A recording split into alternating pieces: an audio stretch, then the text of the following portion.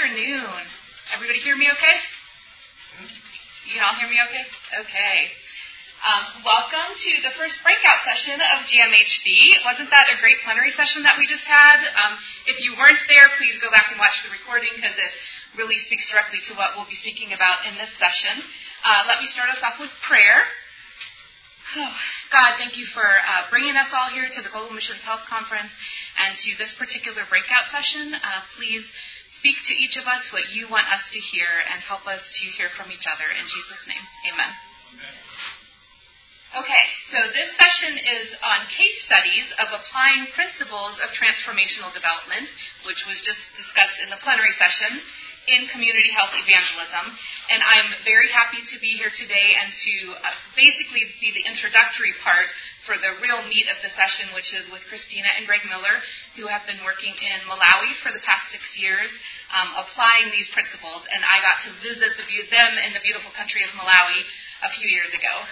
So our objectives for this session, and we did some teasers at the beginning while we were waiting for everyone to gather, are to explain community health evangelism, CHE concepts of transformational development and community-driven interventions, examine examples of CHE programs implemented in clinical and community settings, and then formulate some CHE interventions within a simplified framework. And so I'm going to give us some definitions. Greg has a great story that shows this in action, and Christina will work us through some case examples, take us through some case examples.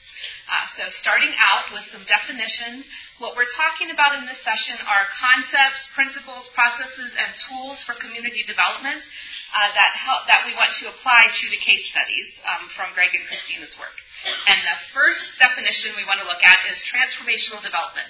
So those of you who came early, someone wants to tell me what you wrote down as what might be a definition for transformational development. Do we have to write it down? No.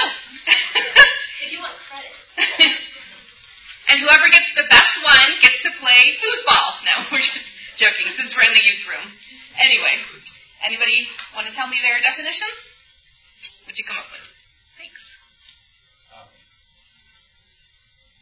Aligning goals and end game, if you will, with the people that you're trying to develop, and getting buy-in from them, cooperation and participation in the goals to improve and develop toward the stated goal at the end. Okay, so I'm going to try to repeat for the people online and the recording so that we can all hear. Thank you very much for being brave for the first person to answer.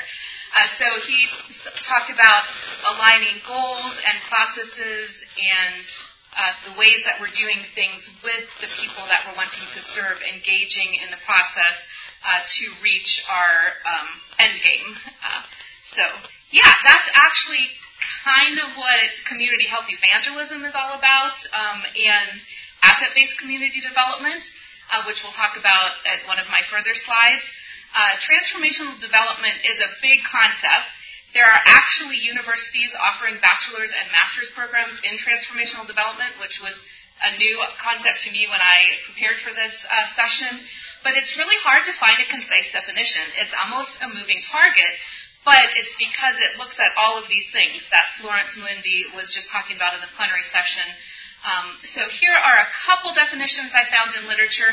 The first one is from the World Bank, so a more secular organization working in development. And they talk about transformational development as individual or series of interventions that support deep, systemic, and sustainable change with the potential for large-scale impact in an area of a major development challenge. So interventions that support deep, systemic, and sustainable change and have the potential for scaling up and a large-scale impact.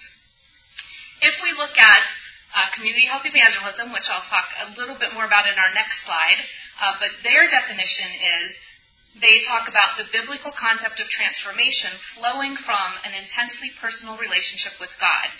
It is a complete regeneration of our being, thinking, and doing.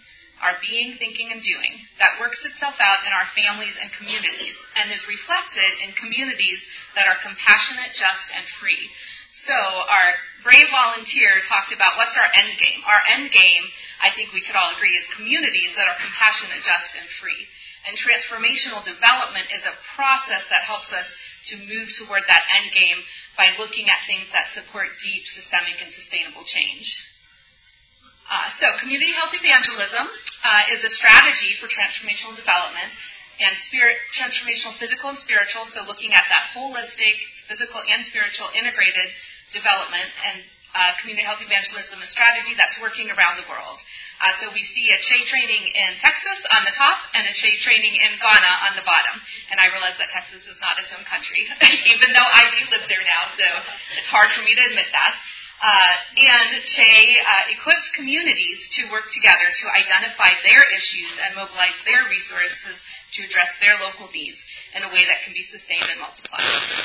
So we're not demonstrating an entire Che project or program in this session. First of all, it's a 1-hour session, and second of all, development takes a long time. So we're pulling out the principles and showing how we can apply them step by step in some great examples from the Miller's work in Malawi. But if we look at this list of Che core values, can we see how these values would lend themselves to transformational development, spiritual, holistic, physical, and spiritual sustainable change and growth over time?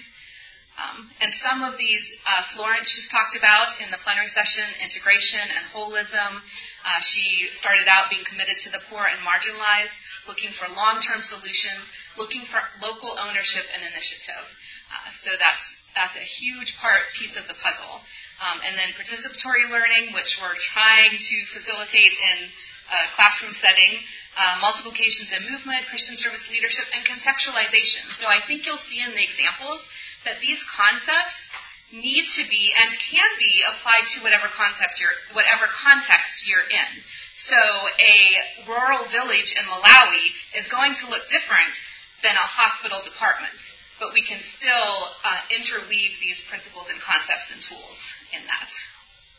Okay, here's our second definition that we asked you to think about at the beginning: community-driven interventions and programs. So who has something written down for that, or something in their mind for what might be a definition for that?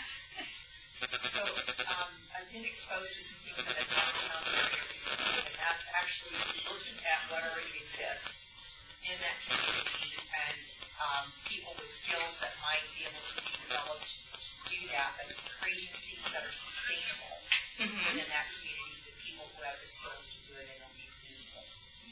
Okay, so creating things that are meaningful to the community by looking at the people in the community, what they want, what their skills are, and what resources they have, right?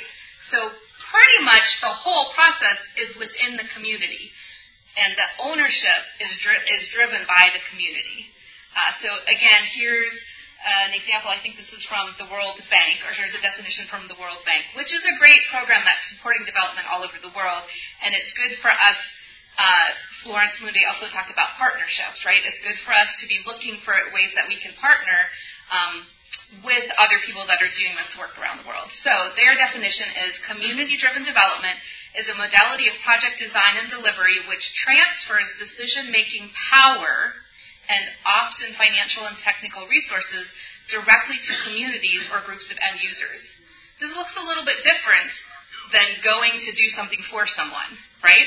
It's a transfer of power. It's being co-equals, as the plenary speaker said. And another tool that that has been mentioned is, and the last one that I'm going to define, is asset-based community development. So this is kind of a different way of looking at it, or a deeper definition of things, moving further into the processes and tools that we can apply. So if we look at the 4 words, if you know your ABCDs, if you look at asset-based community development, it almost defines itself, but does someone want to bravely define it for us?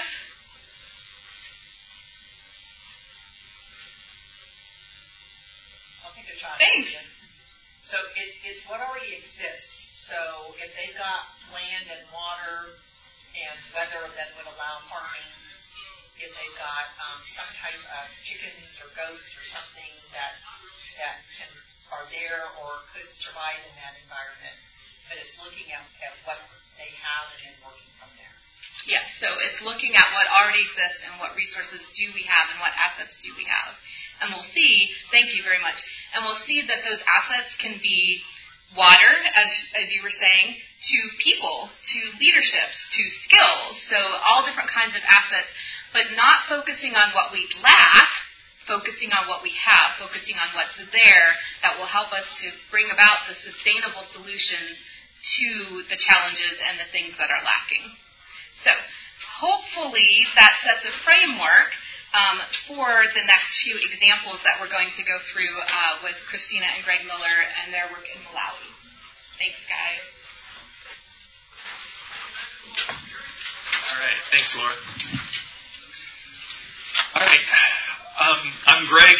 My wife, Christina, and I have been in Malawi for the last 6 years, like Laura said. My wife is a medical doctor. I am a lecturer of Christian thought, so a little bit out of place here, but it works somehow. Some background for Malawi.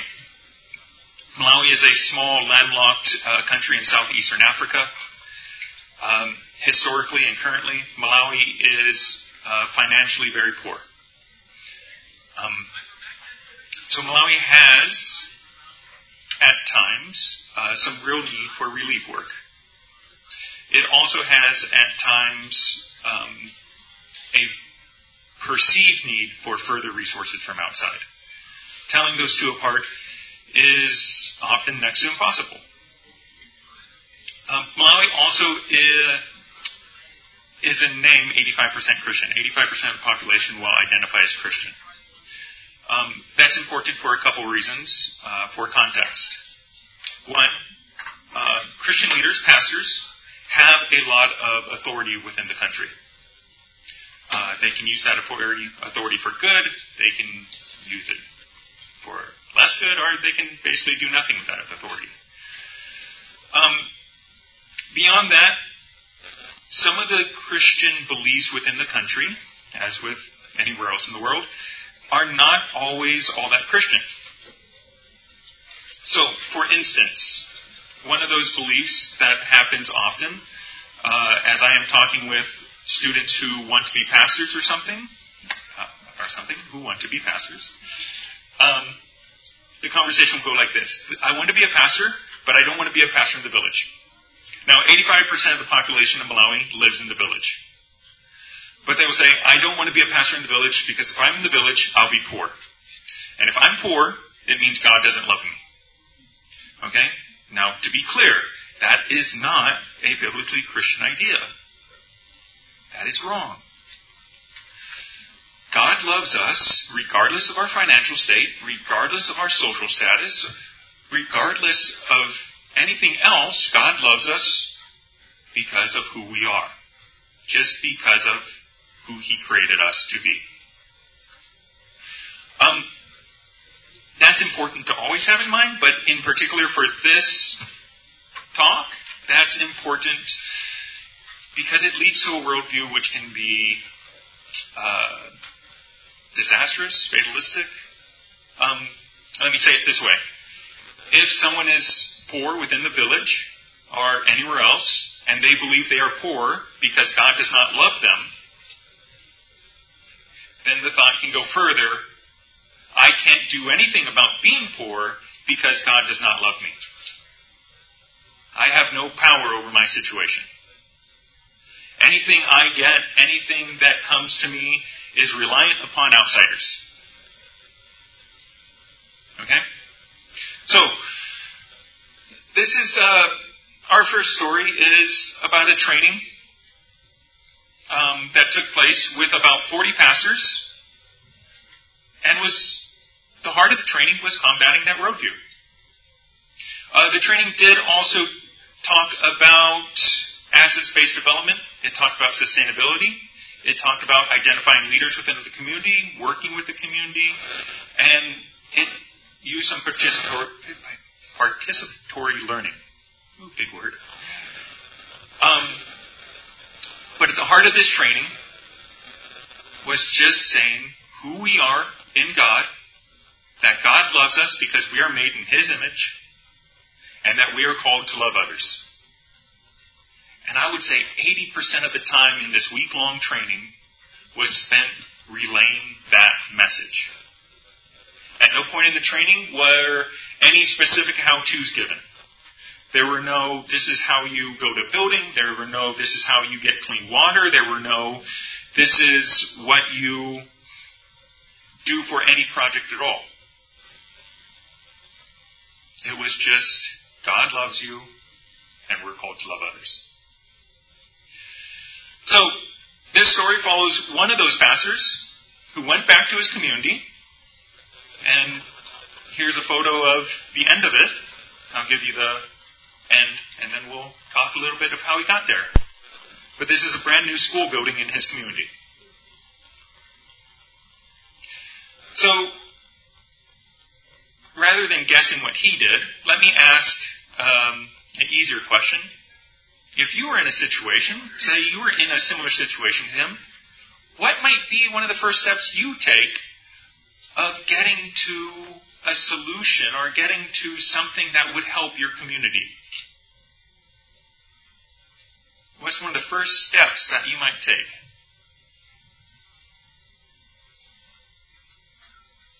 Yeah, I know.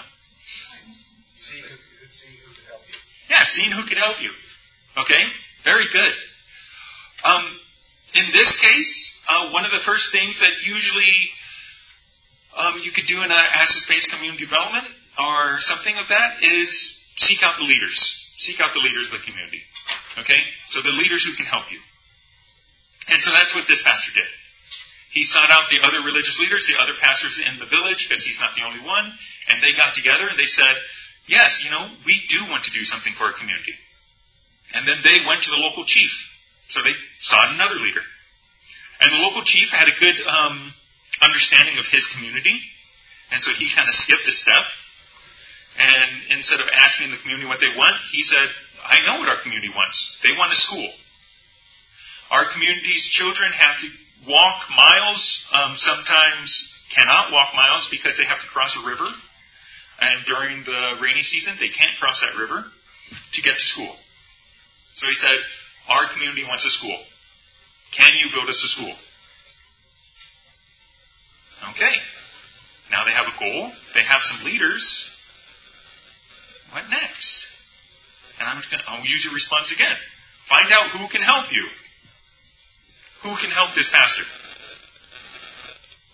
Any ideas?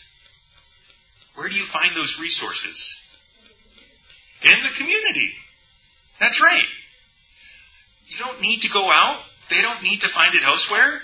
They don't need the help of the missionary within the community. So they go to the community. Do you really want a school? Yes, we do. Okay, what can we do to get a school? They said, we can build bricks. We know how to do that. So the community built bricks. And then they had bricks. And then they decided, we need cement. How do we get cement? So they sold part of their crops. They bought the cement. So they built a foundation. They built 4 walls. They made more than 4 walls. They made a school building with several rooms. Now they need a roof. That one's a bit harder. How do you think they got a roof? I would never have come up with this. They actually wrote to their local politician. Okay? And it seems a bit out of their resource area, but that's their local politician. They use their local resource. They're not writing to someone they don't have a connection with. They're writing to their local resources. And the local politician said, you built your own building? I'll build you a roof. Among this, the chief saw, when they built their own bricks, the chief actually said, I have extra land. Take my land. They got a roof. Now, what about the teacher? What do you do for a teacher? I, again, never would have guessed this. Because as I've been in Malawi, what I've heard is Malawi has a shortage of teachers. What I did not know is it has an even bigger shortage of school buildings. So if you have a school building, at the moment, you just ask for a teacher and they'll send you one. The community will house the teacher. They might even get some rent for housing the teacher because the teacher will get paid and they'll get a housing allowance. This is a picture of a community who came together and built itself a school. Got a teacher for their children. Made it so they can get there year-round. The community then asked the pastors, or one pastor in particular, can you be the overseer of this? Not responsible for everything, but just to kind of check in on it. If the wall gets broken, who's responsible? The community.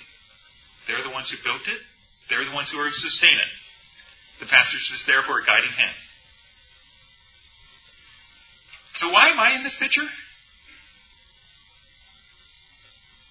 I have no idea. I didn't find out that this building was being built till it was made.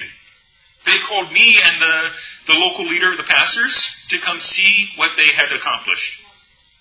We were there for encouragement. We were there to say how awesome it is what they've done. And then to encourage it, to share it to the villages next to them. And I hope we gave encouragement. But I would say I definitely got encouragement from going there. It was just a great experience to be a part of, and a great way of witnessing how much God can move and how much people can do when they know that they are loved by God.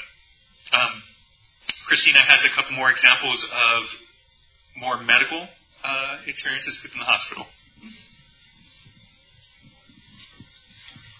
Yeah, so Malawi has some of the highest number of non-government organizations, nonprofits, per capita of any other country. I think Thailand passed it up last year, but any other country besides Thailand.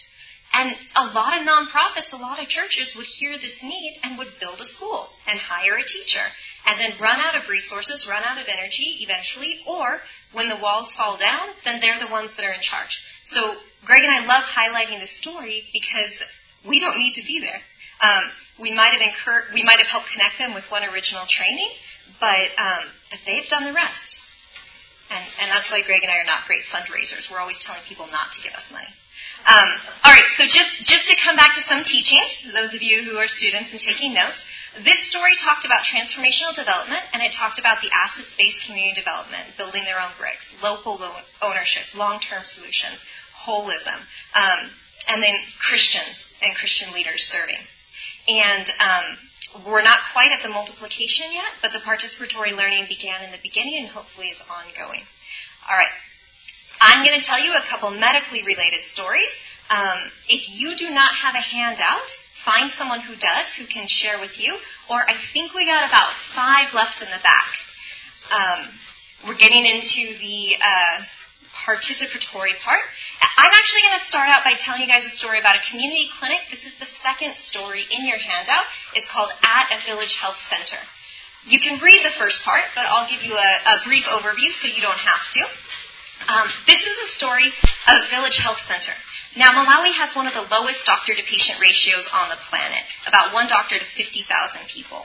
So most healthcare in Malawi is provided by clinical officers and patient attendants who have 1 or 2 years of training after high school. Now, these are pretty impressive healthcare providers. They can do everything from C-sections and deliveries to managing HIV, and that's on very little training, following algorithms, and usually very low resources. So that's the majority of people in Malawi. 85% have no power, no running water, no paved roads to get to their places where they live, their villages. So these community health centers are where most of the health care is given in Malawi. And this story that I want to tell you is about one of the health centers that was about half an hour from a mission hospital. This mission hospital had been there for 100 years and was training some of Malawi's first family medicine specialists. But the partnership between the community health center and the hospital hadn't always been great. About 2 years before this story, residents had tried to go to the hospital, or had tried to go from the hospital to the community health center as part of their training. But every time they showed up, there were so many patients, and the clinical officers were so overwhelmed, they basically just said, see all these patients. We have 100, 200 patients a day to see. Take 50 of them. Do the ultrasounds for us. See all the high blood pressure for us. And so the residents got burnt out pretty quick. The residents felt like they couldn't help that much. And on top of that, when the rains came and the rainy season made the roads impassable, the residents decided, let's just not go this month, and then let's not go the next month. So coming to this, we wanted to try to restart this partnership, but some trust had been broken because it had been years since the residents had gone, and the residents had let the health centers down and had felt burnt out. So that's a little bit of the setting. And when we arrived to try to rebuild this partnership to help train our residents in community health, but also to help these health centers that had catchment areas of 30, 40, 50,000 people with just a couple providers, we wanted to do something better this time, something sustainable. But when we sat down with the leaders of the clinic, the clinicians, they made a little bit of time to see us before clinic. The first thing they said to us is, look, we have barely any medications. We have barely any lab tests. We have a ton of patients. How are you going to help us? What are you going to bring us? I hope it's funding. I hope you can bring money from that mission hospital of yours. So we were sitting down as a group. And as you'll see on your handout, we gave you a couple things. So we're going to talk about this not only in understanding the setting and catalyzing transformations, but how to identify leaders, how to find priorities. We helped you out a little bit by how to ask about leaders, but see these 3 blank places in the middle. I want you guys to have about 30 seconds. Take a guess. What leaders might you identify in this setting? What priorities might be identified? And then what methods might we use to look at the assets? All right. Find a friend if you want help. And please, 1 or 2 people think about answering, because otherwise the awkward silence will extend beyond 30 seconds.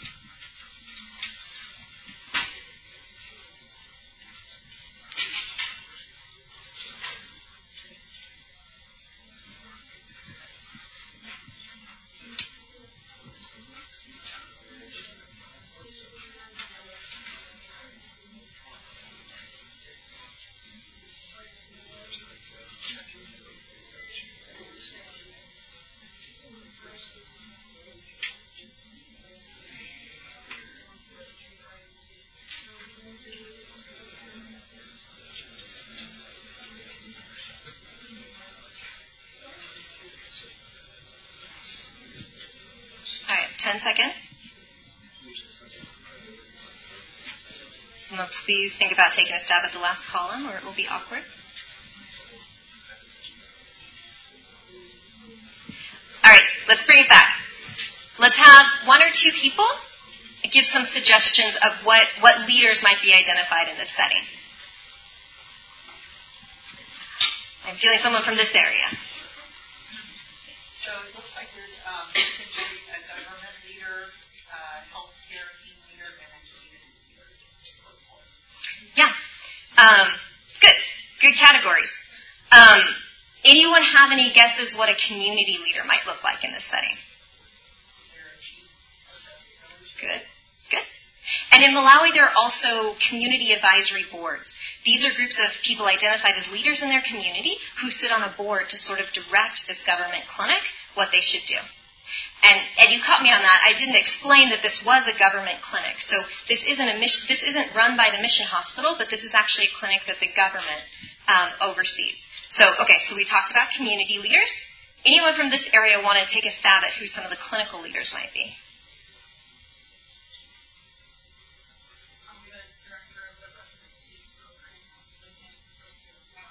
Sure. Yeah. So they don't actually have oversight of the clinic, but they can be a leader in this scenario. The residents themselves. You could go down every single person in this clinic, the laboratory technician, the nurses, the medical assistants, the clinicians. Every person has a role in this clinic. And then you can even go higher than that. There is a medical officer for the central region. He may only come to this clinic about once a year, but he is responsible for making sure there's medicine in this clinic. Okay. Any other thoughts we didn't cover? All right. Who has ideas about what priorities might be identified in this scenario? Medications or equipment for epidemic issues. Sure. Yeah. So medications and equipment, that's a big deal. In Malawi, most clinics will run out of medications before the end of the month. People will come and there will be nothing to give them. Epidemics, yes. This first story happened before COVID. The COVID stories I could tell you. All right, one more.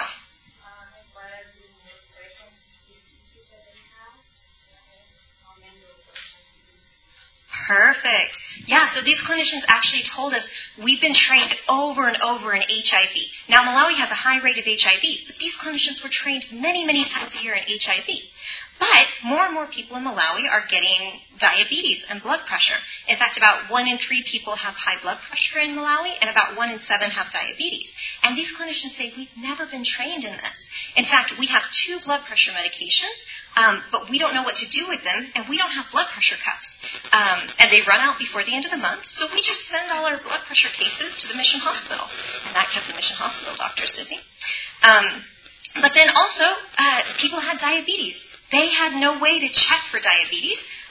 They had a glucometer, but the strips were always running out. And they didn't have any medications for diabetes.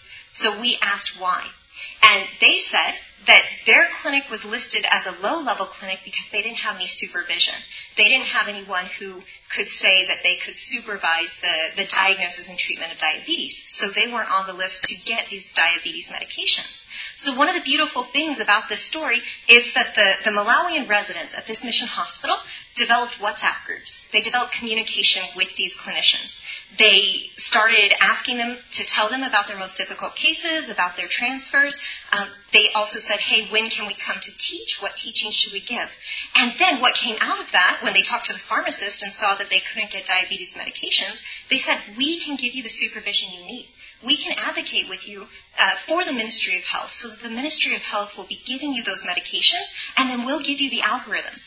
We'll show you what medications to give first, what signs to look for, and you can send them to us if you need testing.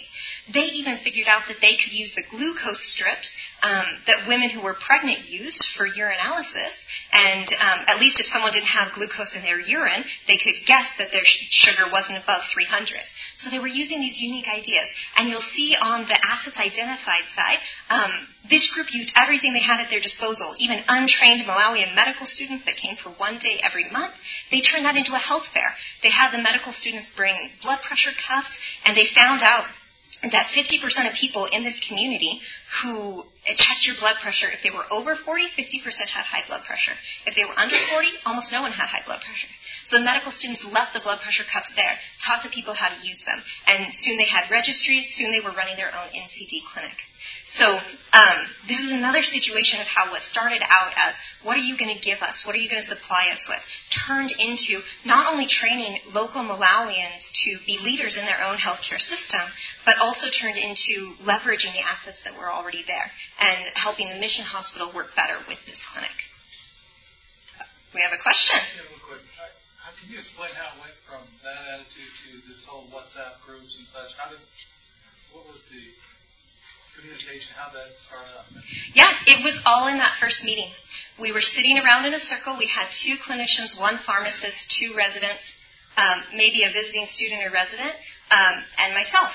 And when they said, what are you going to bring us? It was a lot of discussion and relationship building, affirming what they were already doing great, how amazing they were for seeing this many patients, and then talking to them about, okay, but if we get this from the hospital, we don't want to let you down. We don't want to offend the government, and we don't want to let you down if we ever can't. So how can we work together? How can this be coming from you? And that created beautiful things. For example, the residents worked together with the clinicians to create these teachings in diet and how people could even manage blood pressure and diabetes with diet using in the local language, using locally available food. So there was a bit of negotiation. And again, that was where I came in with someone who was very dedicated to not signing my residents up for more than they could handle. And sometimes I tell that story, and a month later I had almost the exact same conversation with a public health department in California. The exact same, what will you do for us? What will you bring us? What will your residents do for us? We're at our wits' end, and it had the exact same turnaround. So yeah, it's not easy. It's by God's grace, but if you start out with the thinking of, if I build that school, it's going to be on me. If I staff that clinic, it's going to be on me. Then then you can start arriving at a different place. Okay. I have a story from a medical hospital. This is actually the same mission hospital, but about a year earlier. I'll tell the story a bit quicker because I want to get into time for questions and time for maybe even dividing into groups and working through some cases. And I like sharing this story because I think a lot of doctors don't think that community health or assets-based community development can work in a hospital. So I wanted to share this story, and I want to use the same framework of understanding the setting, identifying leaders. This is the first one on your handout, and we didn't give you as much to work off of. So I'm going to tell you the beginning story. While I'm telling you the story, think about those 3 empty spots. Leaders identified, priorities identified, assets identified. So this was my first day at a mission hospital. We had just flown in about 2 days before, moved our stuff. I thought I was going to go meet a couple people and then take the day off. But no, they put me in charge of the medical ward. Never a good idea. There were maybe 30, 35 patients on the medical ward. I didn't know. I didn't have time to see them all. Oh, because, by the way, the missionaries who had been there for a couple decades had just left, and the other missionaries were about to go on furlough. And 2/3 of the hospital staff had also quit. Not a very good culture at that time. And the first few days on that medical ward were dark and dismal. I didn't know of a single patient who got better and went home. They either died or were transferred to the central hospital to deteriorate and die, or our team never got around to them because we were so busy on the really sick patients. So it was not a pleasant time, but it was a good time for me to really put to practice some of these assets-based community development tools. So we gave you some ideas on questions to ask for identifying leaders, finding priorities, identifying assets. Maybe one person want to take a guess what leaders might have been important for trying to make a change. Someone from back there. Someone from back there? Dang it, I need to work on my prophecy skills. Yes! Oh, okay. The ward matron in this hospital was amazing. She was in charge of the medical ward. Everyone from the hospital cleaners to the nurses to the nursing students, everyone. And she was amazing. Intelligent, could stick to the rules. Wonderful. Yeah. If you could have one person for an intervention, you wanted her. So the ward matron, excellent. We had residents, we had missionaries, and we had the hospital administration. And what we actually had in this hospital, which was unique, was they were trying to do quality improvement on every ward. They hadn't really gotten anything started yet, but they had QI committees. And they had already identified some things that they were thinking of improving. So I'll go ahead and give you the next one. The priorities identified, they wanted to improve documentation. They wanted to improve putting notes on every patient, having vital signs for every patient, being able to say whether a patient was improving or not. So that brings us to kind of where we go from there. So the next step in our little format is identifying assets. Any guess what assets came in handy in this situation? They have cell phones? They had cell phones? No. Okay, good question. So there was one computer. It was in my office. But I had a computer and a printer. And I had the ability to make a quick note for a patient update note. And if people had ideas of any changes, I could make those changes, print it, take it to the clerk, and then they could print it, and we could start using the new changes in the notes. We made changes on notes almost every week for a 3-month period. So anyway, there was one computer, we put it to use. All right, one more idea of what assets might have been in this situation that came in handy. You can look at assets from the last case if that helps. Any ideas from the back of the room? Sure, the families of patients. Yeah, so in this situation, there were so few nurses that they expected the patient families to be watching the patients and making sure that they were doing all right. So the patients families could be the number one people saying, is this patient getting better? Is this patient getting worse? could be reminding the nurses to do vital signs. We put medical students to work again, nursing students. We had medical students coming by once a month, and they had to do QI projects, so we had them do vital signs QI projects and documentation QI projects. We had nursing students. Sometimes the nursing students outnumbered all the other healthcare workers, so we had them get to work on vital signs. And it was really, and another thing, tea time. Tea time was one of our greatest assets. Every Thursday, I would buy 40 little donuts, keep them in my office, and from about 10 to 12, everyone on the entire ward, from the cleaners to the doctors to the nurses, would stop in and have a cup of tea, and we would talk about how they were doing, how the ward was doing, just how things were doing. Learned so much over tea time. Anyway, so the happy ending on this story is that after about 3 months, we were taking vital signs on 95% of the patients. We knew what patients were there. We had a patient list that we could pray over in the morning. We had a quality improvement group that did about 75 improvements in 1 year. I wouldn't recommend that for an average hospital ward, but people were really into it. Everyone, from the people who changed the beds to the charge nurse, would give their 2 cents, and we would make those changes right away. And we were starting asking patients' consent.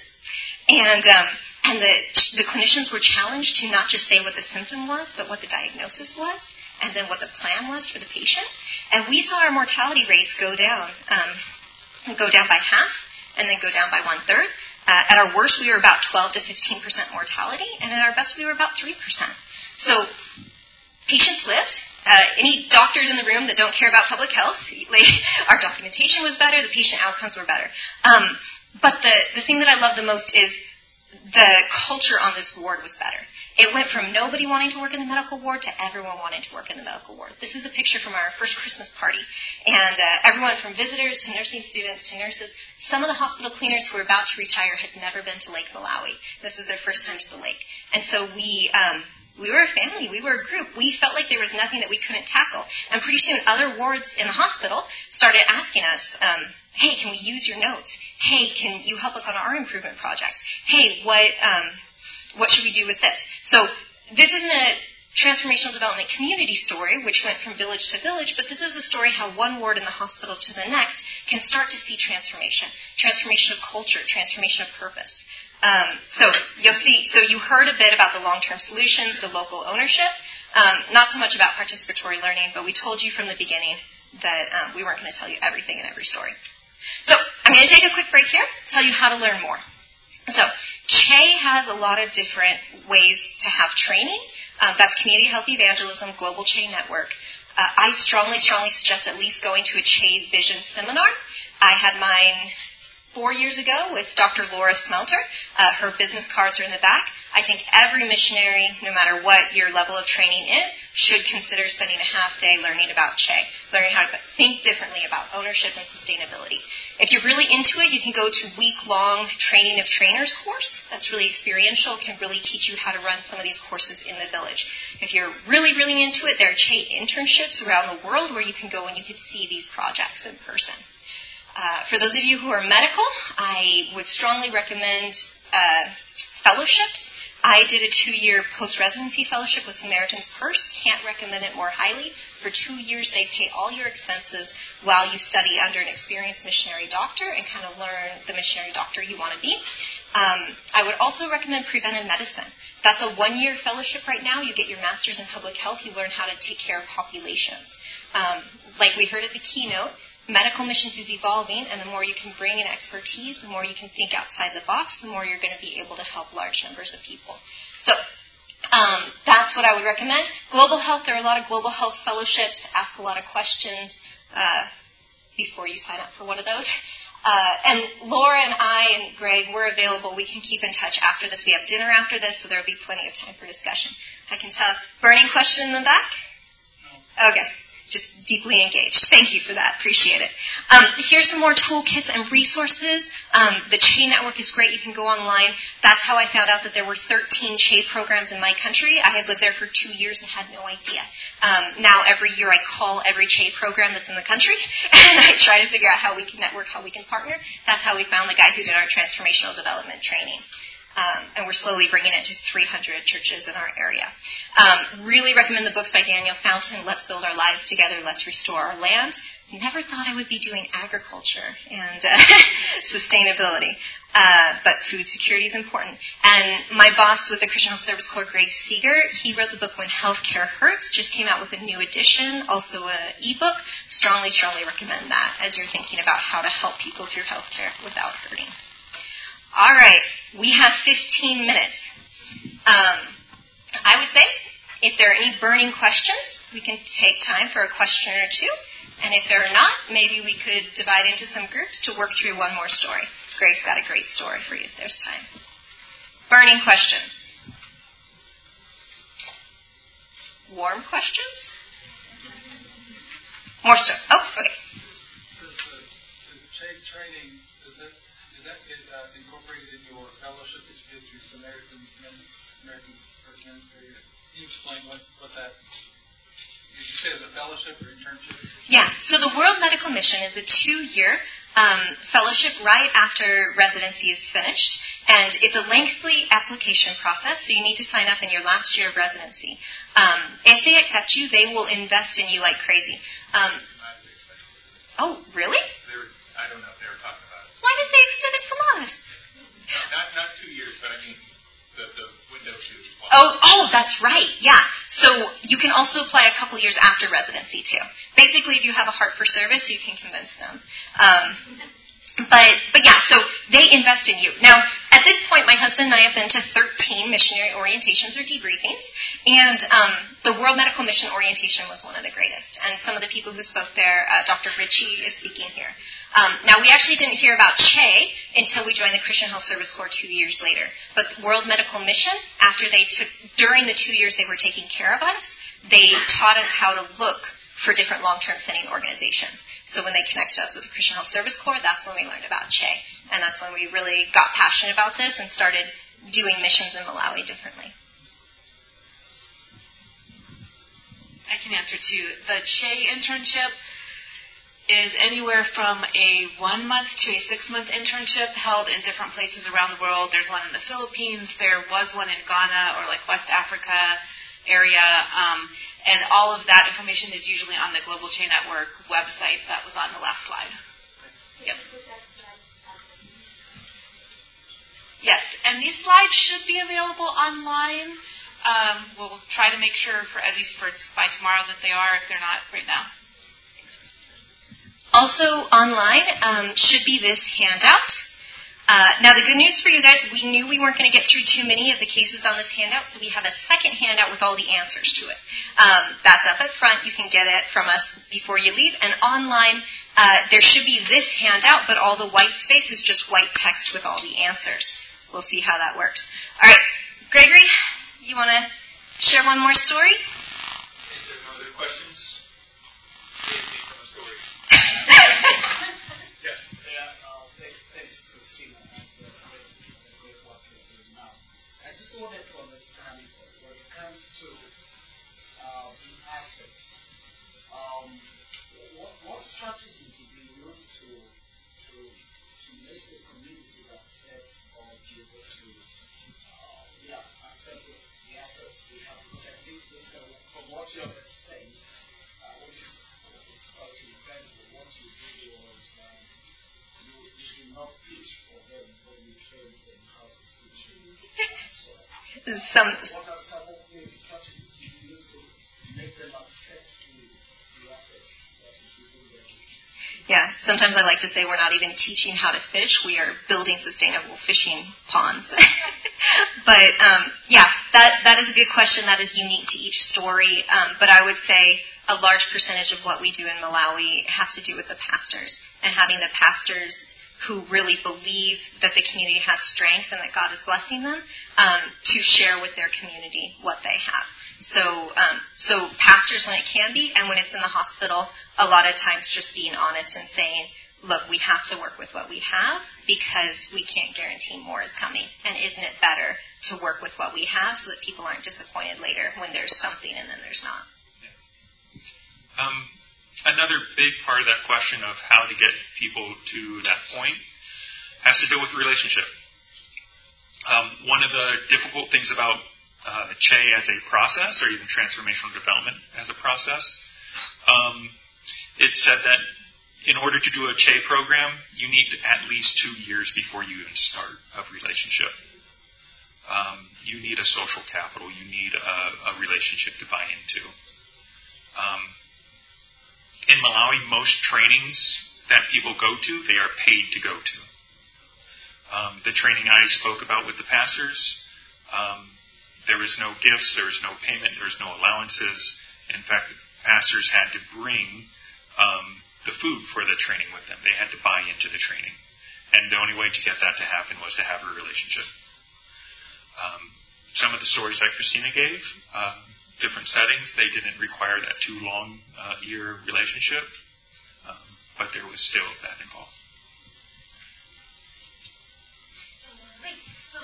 Anything else first?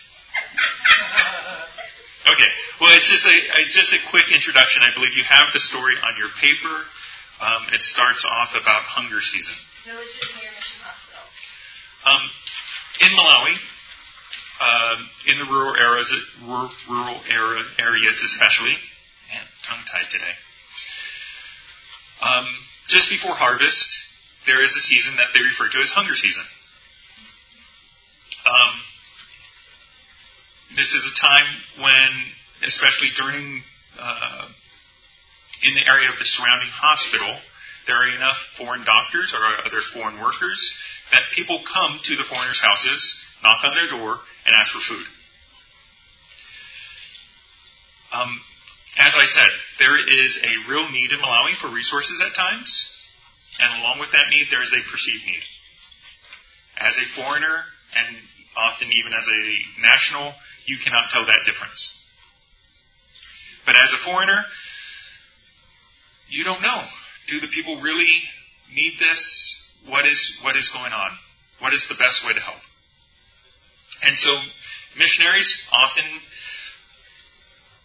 don't think it's their place to judge. They don't think it's their place to question. And so we had friends who gave to everyone who asked. And the first week, they had 5 people at their door, and they gave to 5 people. The second week, they had 20 people at their door, and they gave to 20 people. The third week, they opened up their door. They had 250 people lined up outside their door.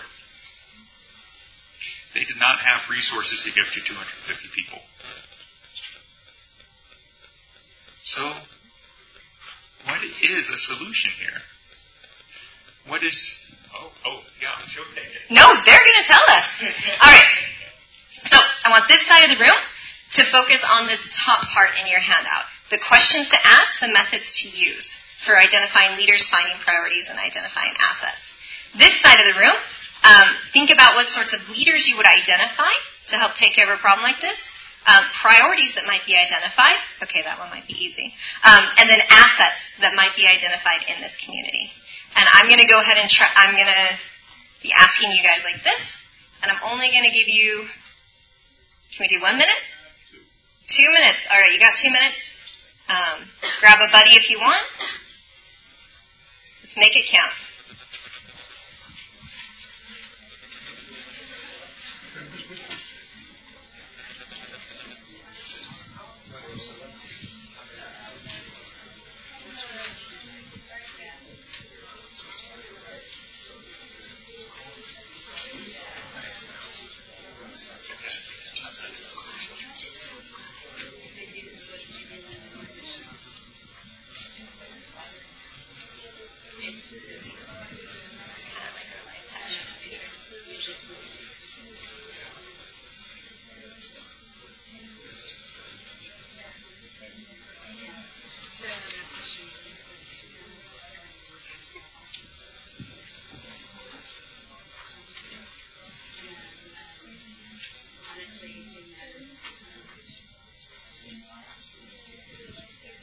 All right, 1 minute left.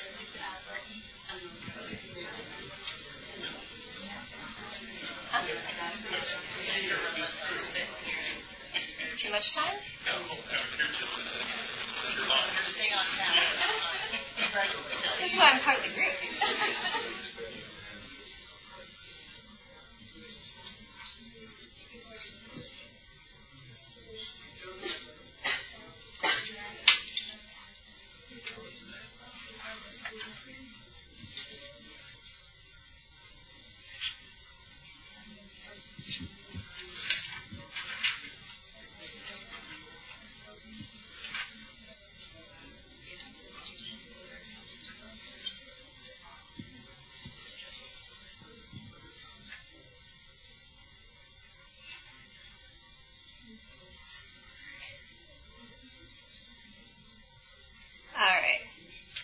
This side had it a little bit easier. Can I get one question to ask for how to go about identifying leaders?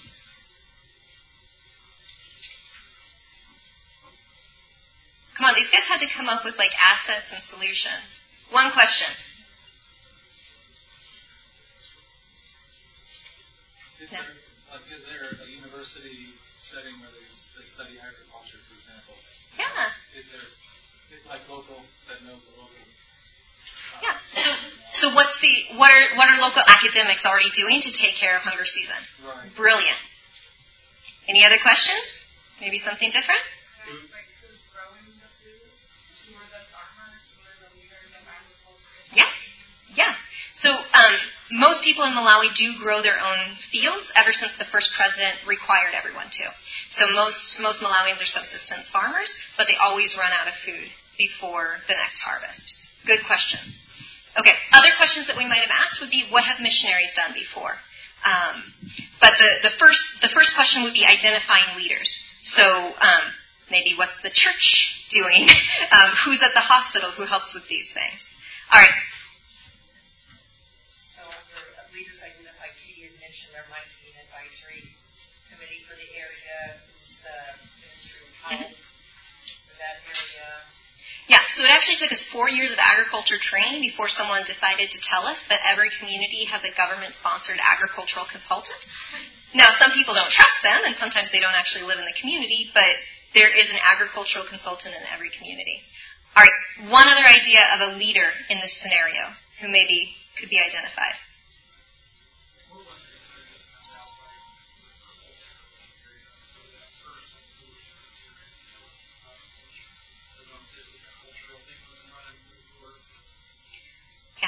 We ask a lot of questions because it does not feel good. Someone knocks on your door, they're hungry, you have food, and you're like, if I give to you now, I'm going to have to give to everyone in your village later, and I'm going to be perpetuating the concept of hunger season.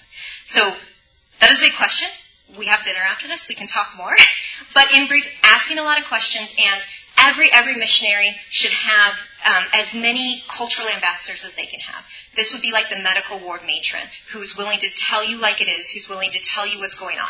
So for us, that was some local pastors we worked with. For us, that was someone from the church who already had been in the community for 20 years.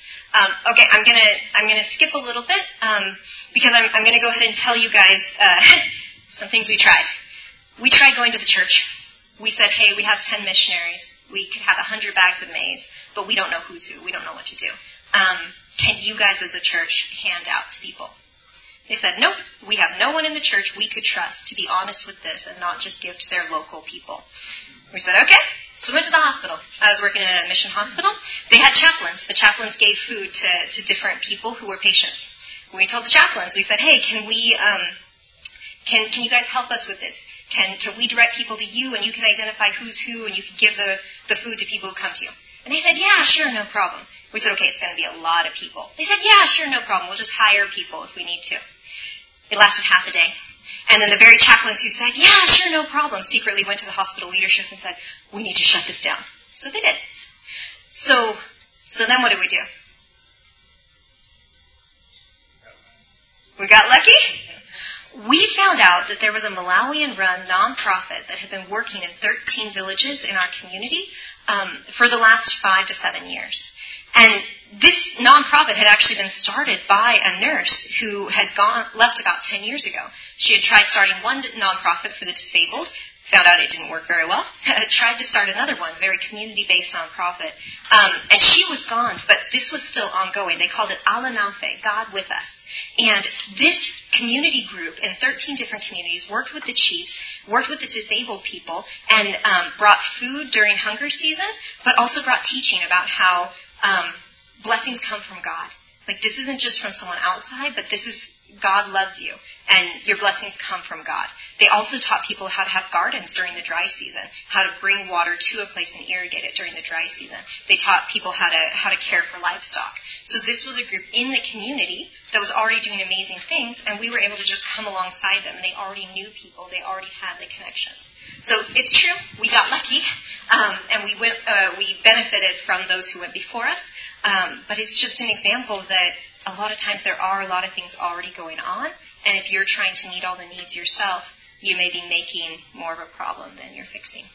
So we are officially out of time, but come get the handouts with all the answers from the front, and we have nowhere to go, so we're here for you. Come ask more questions, and let's have this be the beginning of discussion. I think Laura's cards are in the back, and do we have a email sign up? Okay, if you want to Greg and I send out a monthly story of what's happening in our ministry every month. If you want to be on that update list, come see us. We'll get your email. Thank you much.